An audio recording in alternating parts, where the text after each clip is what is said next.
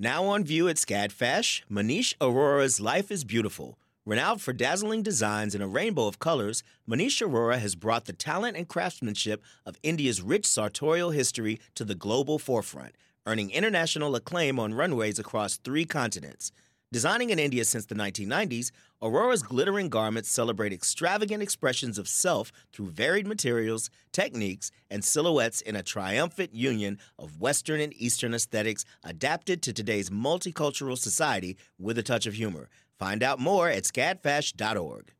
Support for WABE comes from 100 Miles, a nonprofit committed to preserving Georgia's 100-mile coast. Protecting this critical coastal ecosystem takes all of us. Watch the stories of the innovators and future leaders who help keep our coast flowing at OurGeorgiaCoast.org.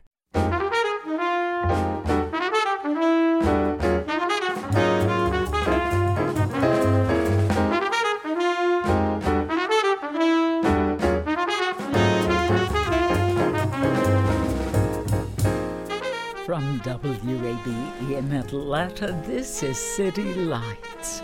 I'm Lois Reitzes. Thank you for listening. Though the summer solstice is 3 weeks away, the Memorial Day weekend ushered in the unofficial beginning of summer for many. Whether you will be on break or just enjoy reading at home, Matt Nixon from Acapella Books has curated a summer reading list with a wide array of recommendations that we'll hear about later this hour. First, today marks the anniversary of the horrific events of the Tulsa Race Massacre of 1921. In 1982, the historian Scott Ellsworth published a definitive volume on the subject, Death in a Promised Land. Last year, he released The Groundbreaking, An American City and Its Search for Justice. That book further exposes the truth of the Tulsa Massacre and its subsequent cover-up. I spoke with Scott Ellsworth via Zoom shortly after the release of the book in May of 2021. With Death in a Promised Land, you filled a major gap in our collective history by presenting the story of how mobs of white Tulsans looted and burned down the affluent Black community of Greenwood, described as the Black Wall Street. Hundreds of people lost their lives. More than 1,000 homes and businesses were destroyed, and it's estimated that around 10,000 people were left homeless. Why didn't this event appear in our history books? Well, it didn't appear because people made sure that didn't happen. After the race massacre, the white politicians and businessmen who ran Tulsa realized they had a PR problem on their hand. So they decided that we're going to go ahead and silence discussions of this. And they did it for about 50 years. Official records were destroyed. Incriminating articles in newspapers were cut out of bound volumes. Researchers who attempted to write about this were threatened, some with their lives, others with their livelihoods. And for nearly a half a century, Tulsa's white daily newspapers refused to write anything about it. Ironically, though, Lois, on the other side of the tracks, in the African-American community, it was not discussed publicly either. And I think the thing to remember is that many of the massacre survivors suffered from PTSD. And like Holocaust survivors, they didn't want to burden their children with these stories and grandchildren of these stories of these horrible things that they had experienced. So the massacre wasn't talked about for nearly 50 years, and it's taken us about 50 years to get this story out again.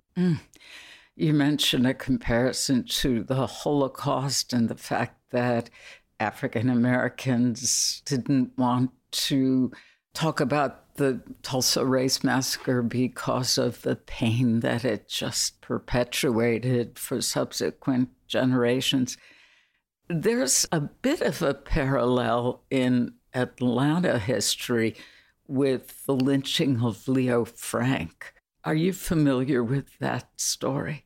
Oh, yeah, I'm very much well familiar with that. And the response of the Jewish community here in Atlanta was similar. It's so complex on so many levels. How did this story remain alive? Well, it remained alive because of a remarkable and courageous group of massacre survivors and some white eyewitnesses as well, who made sure that the stories were kept alive. And I ended up just being very lucky as a 21-year-old college student who had decided to write his senior thesis about the massacre. I came back home to Tulsa during the summer of 1975. And at first, I really had a difficult time doing any research. Records were missing. I couldn't figure out what went on.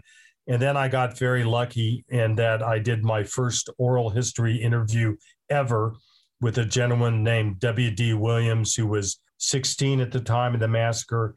His parents were some of the most successful merchants in Greenwood. And he agreed to meet with me in what we thought would be an hour interview, lasted for 4 hours. And that was really the day that we understood how this entire thing happened.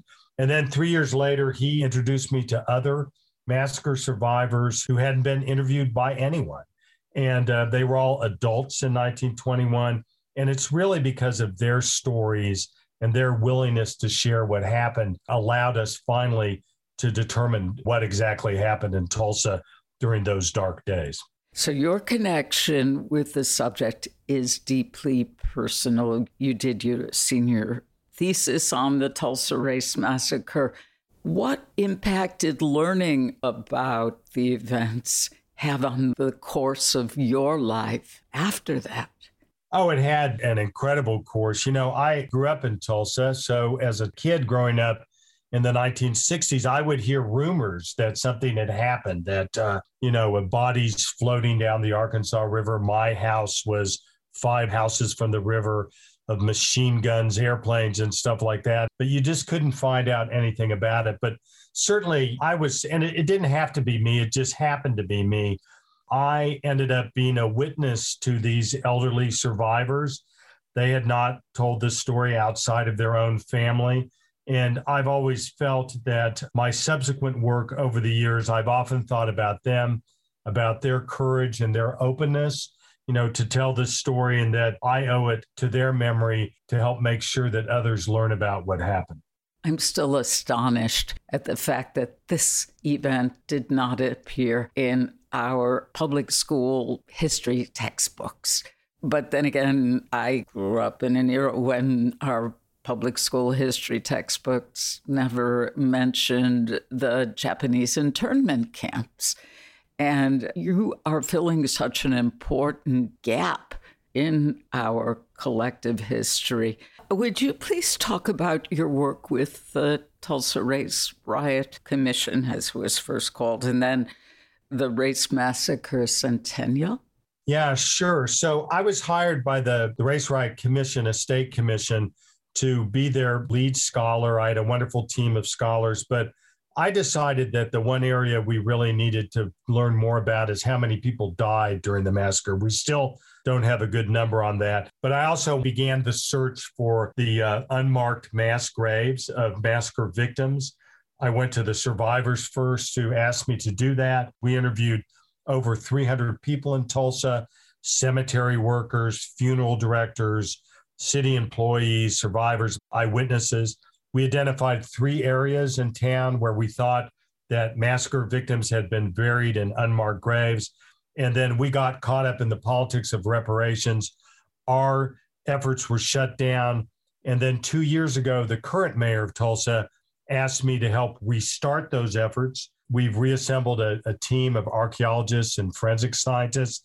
And this past October, we finally discovered an unmarked mass grave at a Tulsa City cemetery that we believe hold the remains of at least a dozen identified and unidentified African-American massacre victims. And on June 1st, we're going to begin exhuming that grave.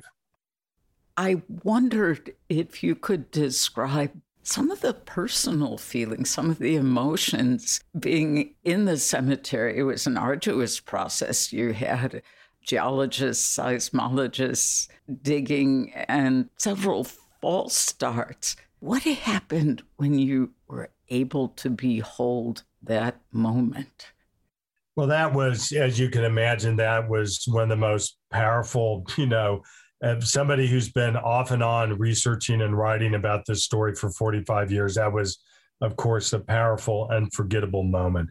And, on the one hand, I was certainly thrilled and excited when these first outlines of these coffins, first 2 and then 4 and then 6 and then 8 and then 12 happened. But it was also a very sobering experience. These are all murder victims who had been forgotten.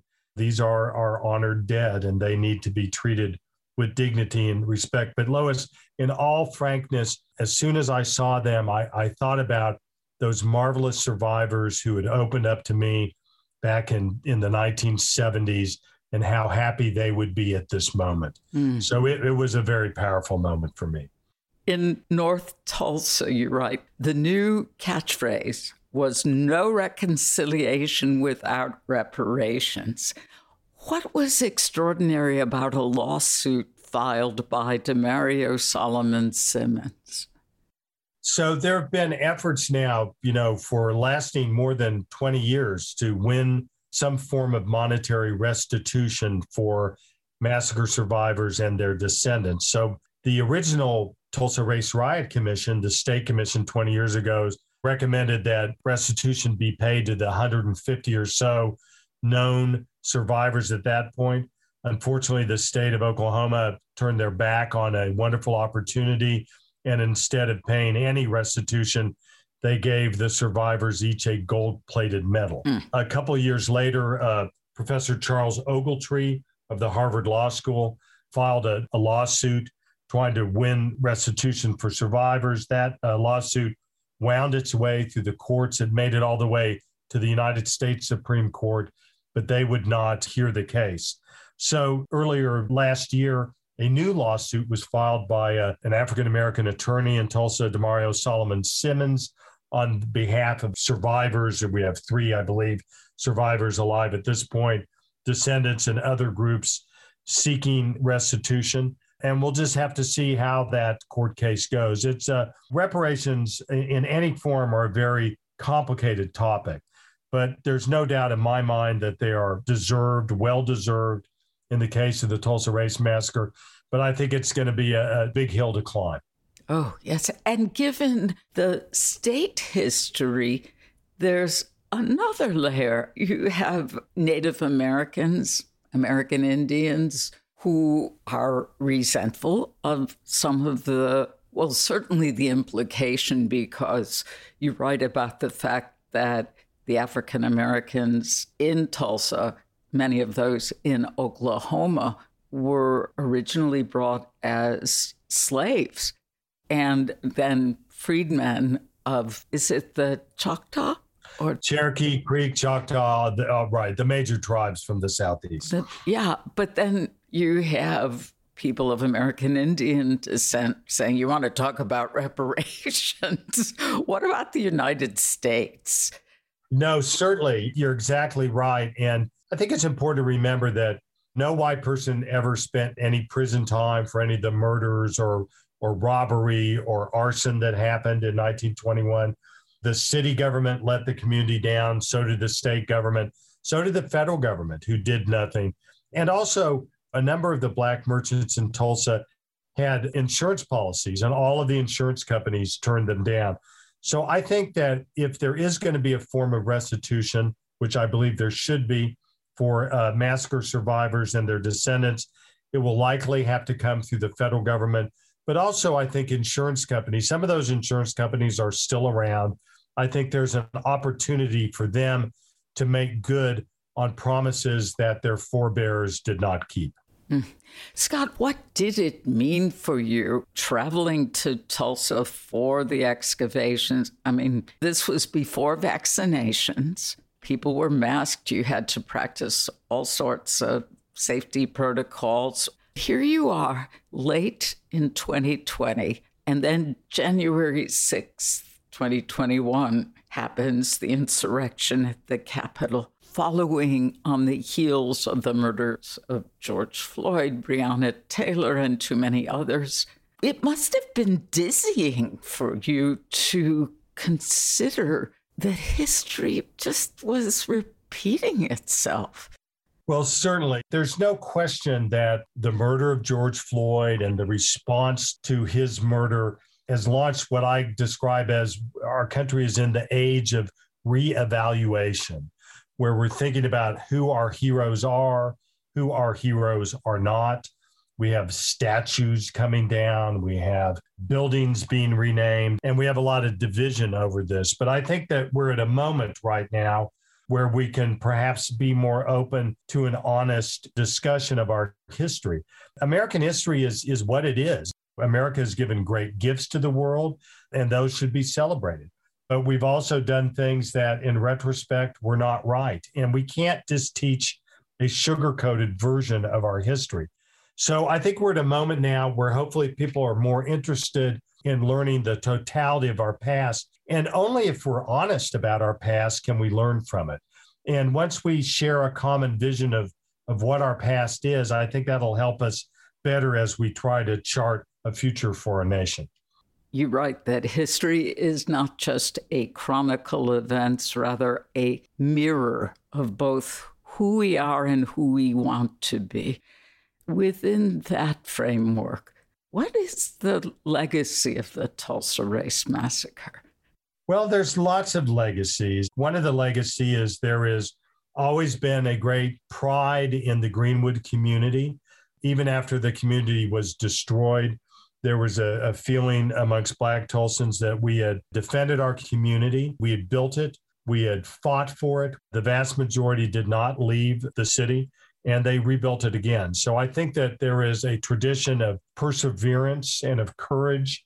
That certainly is one of the legacies of it. Tulsa right now, it's very curious. I mean, as John Hope Franklin, the historian, once said, that Tulsa lost its sense of honesty. And that happened for a half century. And Tulsa is getting it back again. But that's a difficult process.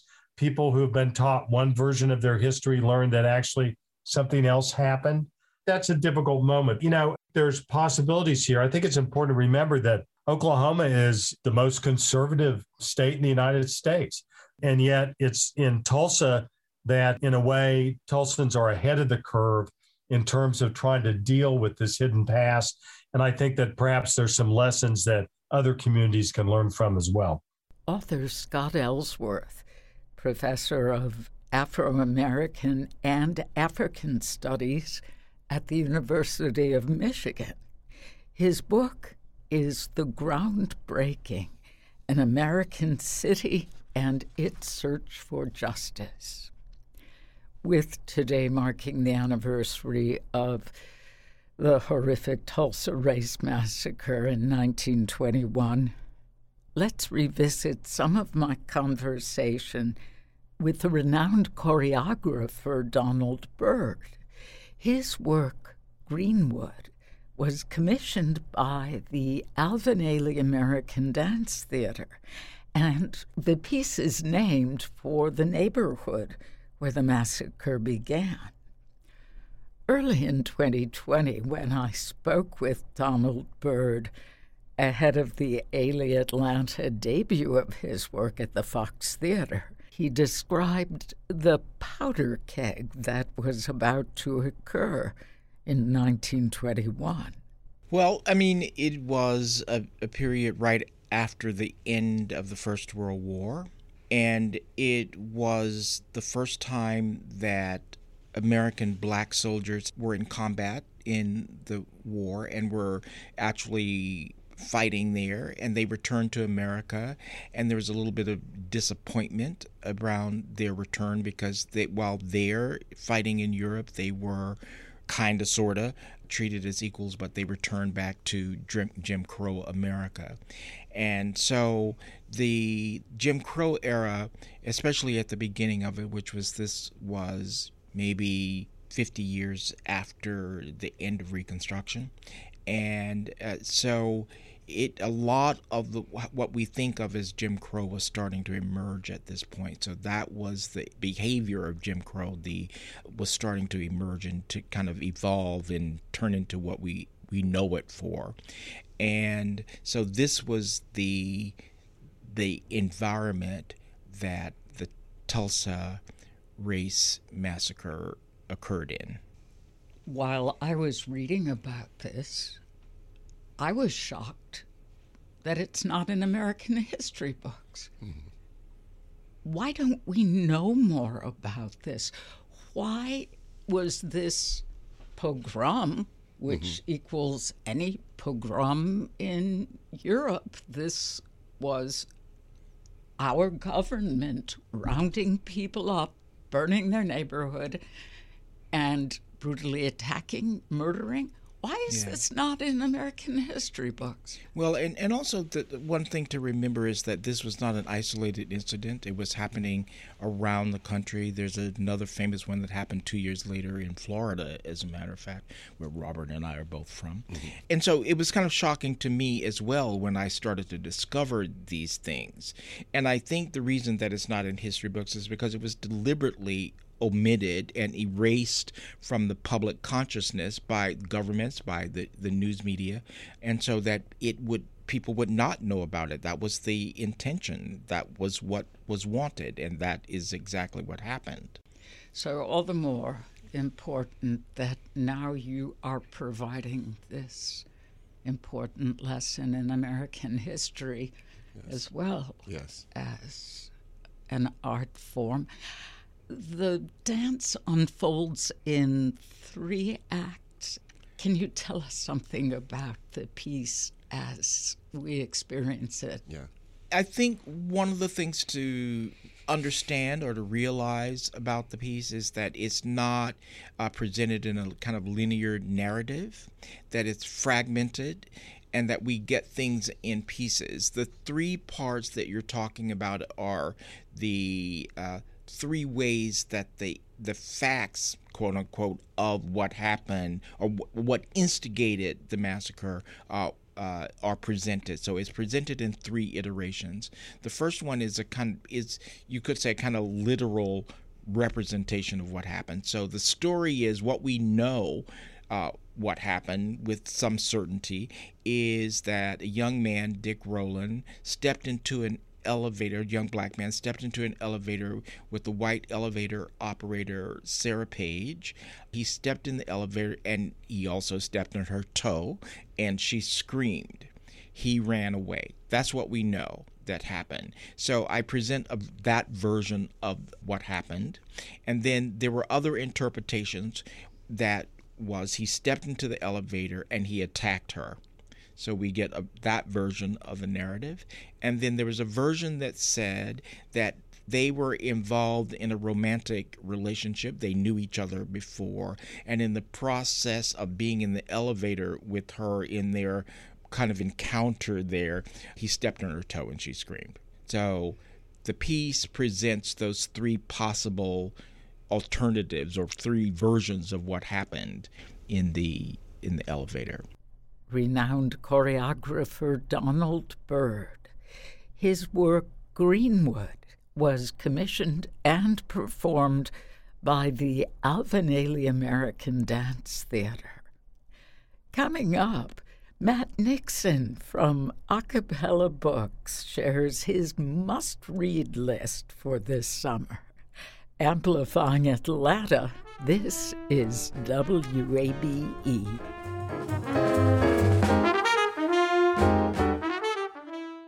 The field of mental health counseling is growing rapidly, and Richmont Graduate University can equip you with everything you need as a licensed professional counselor while integrating your faith into your clinical practice. Programs are offered in Atlanta, Chattanooga, and online. Apply today at richmont.edu. That's RICHMONT.edu.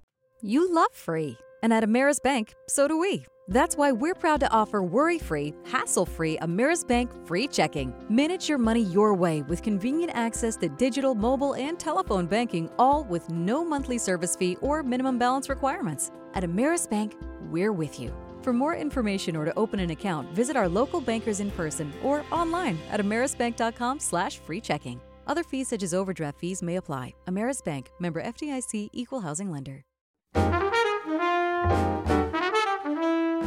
This is City Lights on WABE. I'm Lois Reitzes. Thank you for listening. For many, warm weather means summer reading. Whether you will have more leisure time, vacationing, or just enjoy reading at home, we have a curated list for you from writer Matt Nixon, a bookseller at Acapella Books. He joins me now via Zoom. Matt, welcome to City Lights. Well, thank you, Lois. It's a treasure to be here. Nothing is better than talking books for me, so I appreciate you inviting me. Well, thank you. I have gotten in trouble for saying that reading is my favorite form of exercise because I know that physical exercise is important, but I am with you on the joys of reading. So in addition to being a bookseller at Acapella, you are also a full-time writer for Georgia State University. Why do you want to work at Acapella? Well, for more than 10 years, I worked at independent bookstores, Acapella for the last 5 of them. And when I started working at Georgia State in 2016, I just missed working in a bookstore. So Frank Reese, the owner at Acapella, wonderful guy, he made time in the schedule for me to just work once a week so I could get my bookseller fix. There's no joy better in the world for me than finding a book I love and being able to put it in people's hands and then turn around and them loving it too. I love that act too, Matt. The idea of sharing something that's been so meaningful in the form of a book is unique. Are you familiar with Faith Salie? No, I'm sorry. She is on Wait, Wait, Don't Tell Me. Oh, gotcha. Yep. In her memoir, she has a chapter about her dad and how they communicate through books, and that his special show of affection is sharing books he loves with her. And she tells a very emotional story about when her children were born and the books he gave her. So oh, wonderful. Just a little aside there. Do you keep track of how many books you read a month or a year? I do. I just log every book I read online into the popular portal owned by the bookseller mega giant that we don't want to talk about on this show as an independent bookseller, but I do keep track of it. And how many do you read in a year? Probably about 70, somewhere in that neighborhood. Do you have a favorite genre? I read a lot of literary fiction. That is really my wheelhouse. Always looking for discovery. I'm fortunate enough, having worked for independent bookstores for several years, that I built some good relationships with some editors and publisher reps from various publishers. And I'm very fortunate in the sense that they know me and what I like to read. So they curate things and send it to me and say, Matt, you're going to love this book. And they are rarely wrong on that. So I'm always looking for new authors, new discovery, and got several debut authors that I'm excited about sharing with you today. Yeah, let's get to the list. You sent a list that includes well-known, highly anticipated books, as well as some lesser-known titles. Let's start with the high-profile authors. What can you tell us about Sea of Tranquility by Emily St. John Mandel? Well, first of all, what I'd say about Sea of Tranquility is it's wonderful. It's life-affirming. She's gotten a lot of press of recent. Her 2014 novel, which was her 4th one, Station 11, was longlisted for the National Book Award, but it shot back into popularity in 2020 because it's pandemic related. And then her follow-up to that was The Glass Hotel. Sea of Tranquility, real Emily St. John Mandel fans will know that she likes to sort of bring small characters from one book and have them reappear in larger roles in another one. So it'll scratch that itch for Emily St. John Mandel fans. You're going to see a lot of connections to her previous books, but it's a bit of a time-hopping narrative structure. But what really gives it resonance is that one of the areas that they speak that is in the book takes place in 2203, and there is an author who wrote a best-selling book about life in a pandemic, which like Station 11 was, and then her coming back into popularity because of a pandemic. So it really speaks to our times and like what it means to live through a pandemic and the hope and the joy of life that can still happen and what happens after that. And it's really meaningful in that way, but it's just a ripping yarn too, with the time skipping and seeing how all those stories fit together. I'd highly recommend it. Young Mungo by Douglas Stewart is a gay love story set in a working-class Glasgow neighborhood in the 1990s. What else can you tell us about this story? Another one, just wonderful. For those who read Douglas Stewart, the author of Young Mungo, his 2020 Booker Prize winner, Shuggie Bain, which was about my favorite book of that year. It's a lot of the same milieu, that hard scrabble, Thatcher era Glasgow. It's got a real tactile sense of place, and just the sadness and futility of, the people who the shipbuilding jobs have left.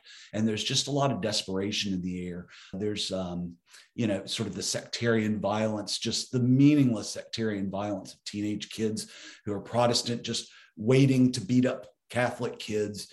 And in the midst of all this, you have Mungo, who, has a torn up, separated family, alcoholic mother, and he finds in a neighbor, James, who's Catholic, and it becomes a friendship that's bonded over this racing pigeons.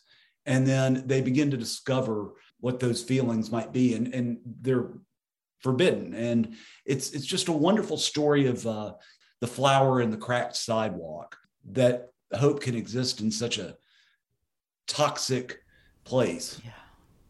Olga Dies Dreaming sounds very engaging. How would you describe this book? Olga Dies Dreaming it's just all over the place in a wonderful way. Readers jumping into this one can expect a love story that's, complicated by family trauma and past experiences, ideas of place and status. Olga grew up, her parents were Puerto Rican revolutionaries in the 1970s. And, the dad sort of drifted out. He was a Vietnam vet, and he sort of drifted out and got hooked on drugs. And his mom kept it real. She was a revolutionary, and it disappeared from Olga's life at a young age. And Olga also has a brother who's a U.S. member of Congress, who's may or may not be dealing with a closeted situation that he's being held, some powerful business interests are holding over his head because, the machismo in the Puerto Rican community doesn't feel like he could come out. But it's also a glimpse into sort of high-end, ultra elite wedding planners. And it's got these great sequences of Olga trying to leverage her wedding planning business into television opportunities, morning show appearances, and things like that. That really has a sharp critique on some of the reality television and daytime television. So it's just sort of a grab bag. You get a lot of Puerto Rican history, Puerto Rican culture in New York, and sort of the state of what's happening in Puerto Rico ever since the hurricane a few years back. So it's just sort of a wild mix. It's a lot of fun. And it's that would be, to me, sort of a high-end summer read. Jennifer Egan is a rock star in literary fiction, and popular too. She won a Pulitzer Prize in 2011 for A Visit from the Goon Squad, and now she has written a sequel. How does her new book compare with that novel? It is a very worthy, somewhat sequel. It's very much constructed in the spirit of Goon Squad, which, what everyone sort of was struck by Goon Squad was this wild, disparate cacophony, chorus of voices that were distinct and brought different perspectives, and just sort of the rhythm and the patois and their viewpoints were just so distinctive and vital and alive. And she's really captured that again in the Candy House. Some of the characters that you know from Goon Squad do reappear. You certainly would not have to have read Goon Squad first. It stands alone very well. And what she deals with in this book, in the Candy House, is it's really about sort of where it's a lightly speculative fiction, but it's really talking about where we are right now in our relation to technology, online communities, the metaverse, and those such things, and where we could go. And at the end, without sort of giving away her thesis or anything, she really tries to speak to what the value is and what is meaningful in human interaction, and sort of where technology can augment that and where technology undermines that. This is not sort of a scary, cautionary, dystopic. It's more of a thought experiment, but again, it's alive with various voices and people in different professional milieus, some who work in the tech industry, some who don't and work in other areas, and what technology can do to preserve humanity and what it can't do. It's a great read. Writer and a cappella bookseller Matt Nixon. We'll hear more about his summer reading recommendations after a short break. Amplifying Atlanta, this is WABE.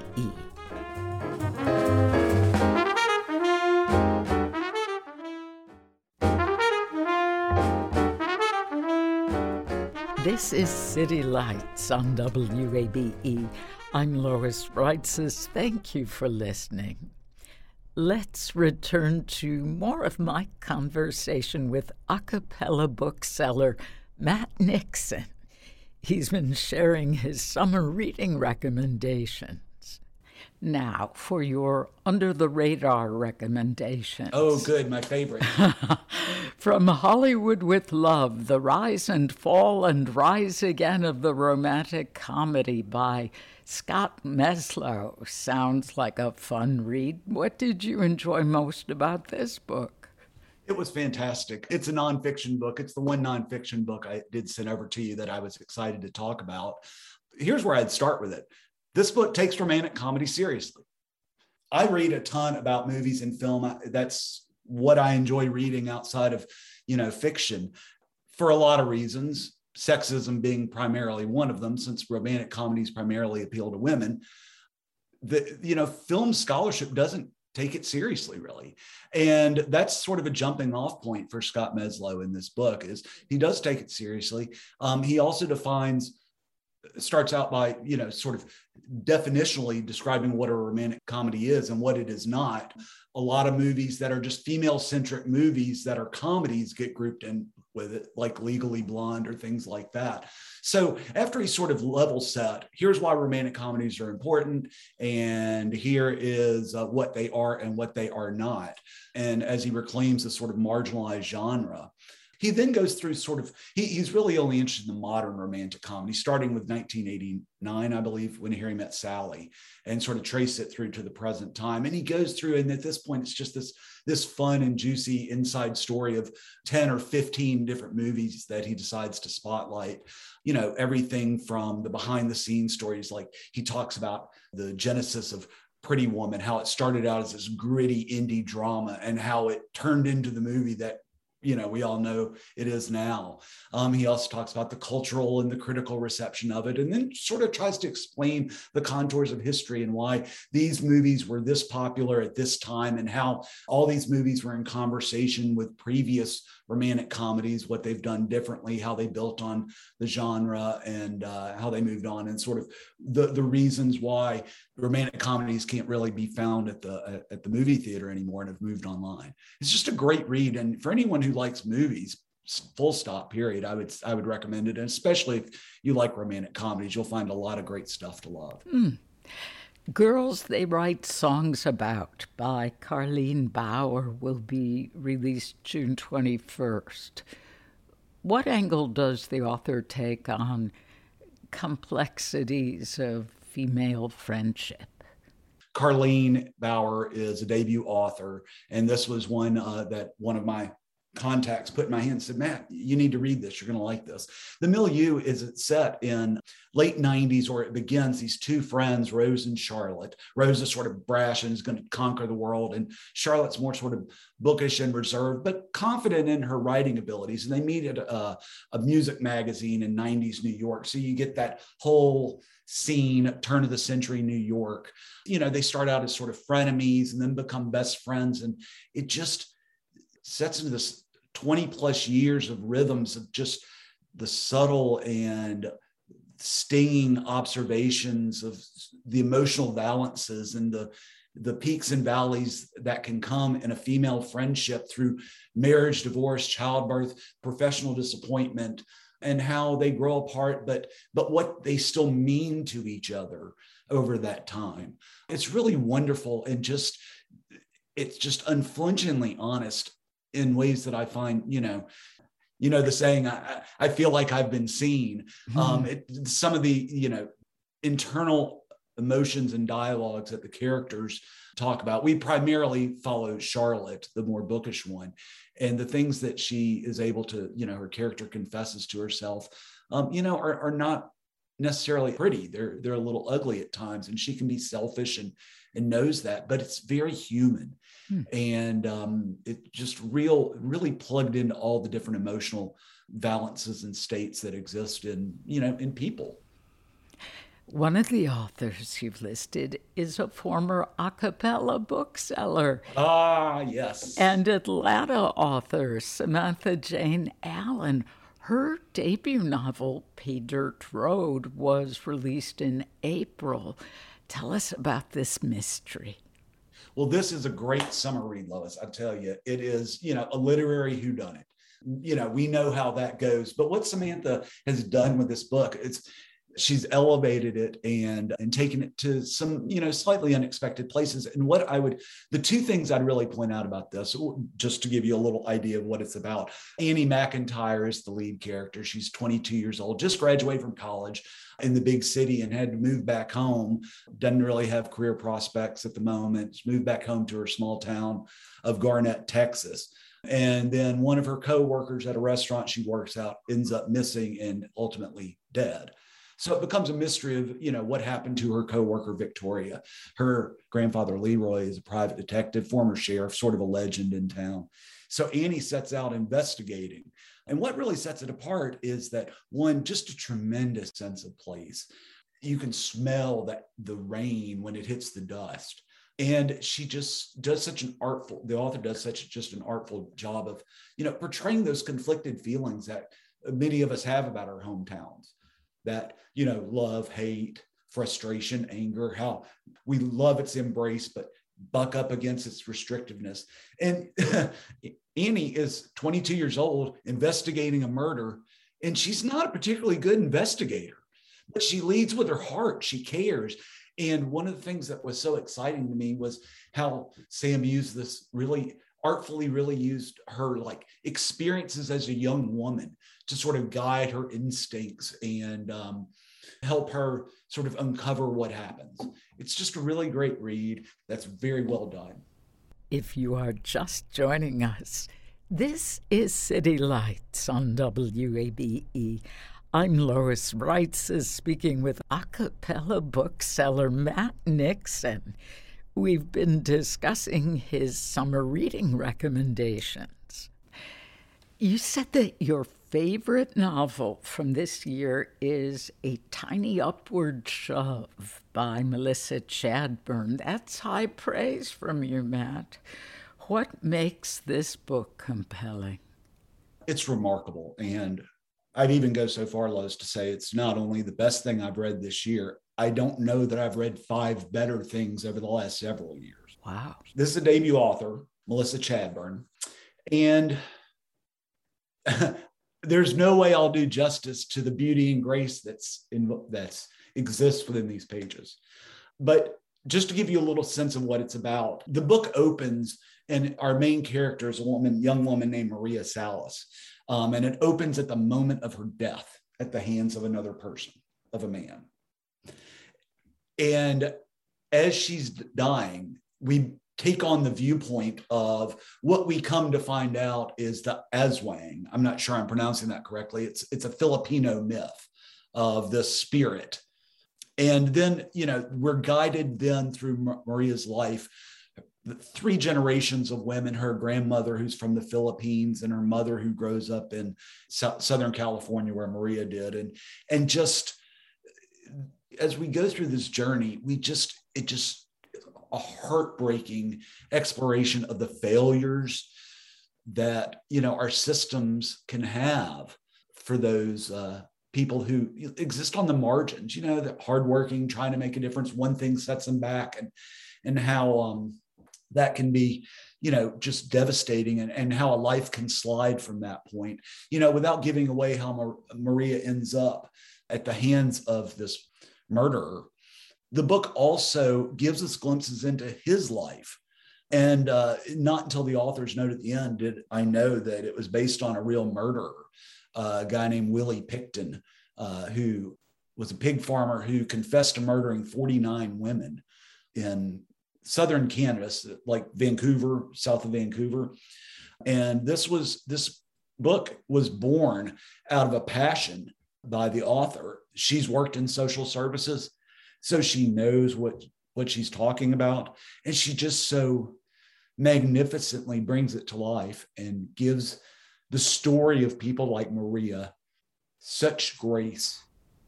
I'm getting choked up talking about it. Oh my. Don't usually think of Canada and horrific crime, but this is exceptional. It really is. Are there books you're eager to recommend that will be released later this summer? Oh, absolutely. There's one I'm really excited about. A few years ago, Alexis Schaitkin, the author, put out her debut novel, Saint X, which was one of my favorite things I read that year. And it's now being adapted into a miniseries by Hulu. Her follow-up, I was so excited to get it. It's called Elsewhere. And this one is, it's fantastic. It is just, here's the premise.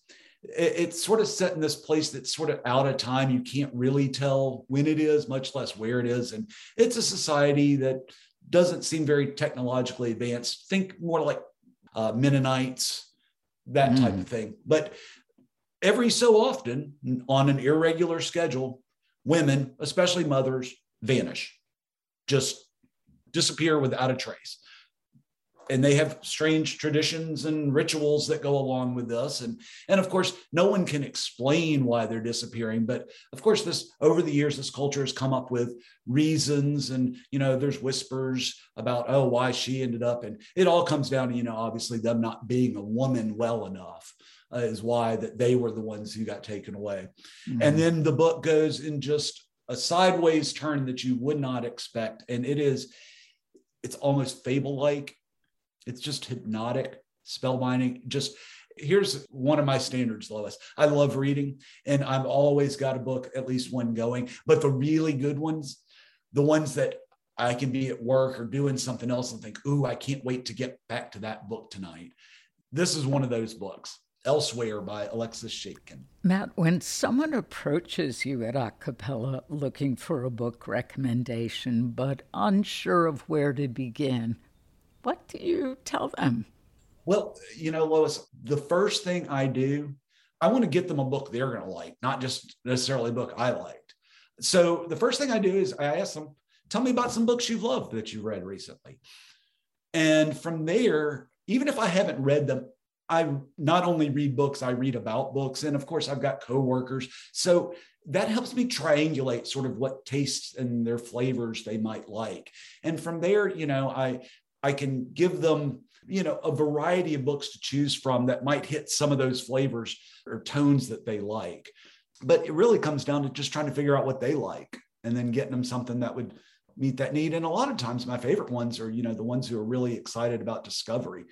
And then it's just a matter of just, what do they not like reading? Because, for example, I'll tell you, Tiny Upward Shove, whenever I talk to books people, that's the one I was telling you about the murderers in Canada. Mm-hmm. My favorite thing I've read, but it's got some intense material. So, not all readers are looking for that. So I ask them, how do you feel about this type of thing or that type of thing? And if that's a no-go, I sort of know which books not to recommend at that point. So much more personal than an algorithm. Absolutely. That's really what independent bookstores are all about. Well, as indie bookstores go, a cappella is so special. You mentioned your boss, Frank Reese. A big shout out to him for really creating and maintaining a cappella books as something like a community center. Matt Nixon, thank you so very much. Well, thank you, Lois. I've so enjoyed this. Matt Nixon, a cappella bookseller and a writer for Georgia State University. You can find a list of Matt's summer reading recommendations on our website, wabe.org. On that note, among the most memorable books I've ever read has recently won a Pulitzer Prize in the category of biography. Chasing Me to My Grave, an artist's memoir of the Jim Crow South by Winfred Rembert, as told to Aaron I. Kelly. Mr. Rembert died just before the book came out last year. Aaron Kelly is a professor of philosophy at Tufts University and discovered the artist's work several years ago while working on a criminal justice project. Rembert chronicled his life and time in prison through art he painted on leather in his cell. Kelly contacted the artist, who was living in New Haven, Connecticut, and found his story so compelling she offered to help document his life, and the result was Chasing Me to My Grave. His art is beautiful and his story unforgettable. You can hear my interview with Aaron Kelly and Patsy Rembert, the artist's widow, on our website, wabe.org. You've been listening to City Lights, our daily exploration of arts and culture. Tomorrow at 11 a.m., we'll hear about Hammond's House Museum's exhibition, No Justice, No Peace, Protest Photography 1967 through 2022. If you missed part of today's show, you could catch up on our website, wabe.org/citylights. There you'll find our complete archive of interviews, so you can listen to City Lights on your own schedule. City Lights senior producer is Kim Drobes. Summer Evans is our producer, and our engineer is Shelley Canavy. I'm your host, Lois Reitzes. Do connect with City Lights on social media. We're at WABE City Lights on Facebook and Instagram, and you can follow me on Twitter at LOISREITZES. Thanks for listening to WABE Atlanta. Hi, it's Terry Gross, the host of Fresh Air. We bring you in-depth, long-form interviews with actors, directors, musicians, authors, journalists, and more. Listen to our Peabody Award-winning Fresh Air podcast from WHYY and NPR. The world is full of mysteries. Are ghosts real? Is that yogurt expired? Hey, the unknown can be scary, but when you donate to WABE, you know where your money is going. Your gift supports the journalism that keeps you informed and the programs that pull back the curtain on complicated stories. Help us make the world less mysterious. Become a member now. Go online to wabe.org/donate, and thanks.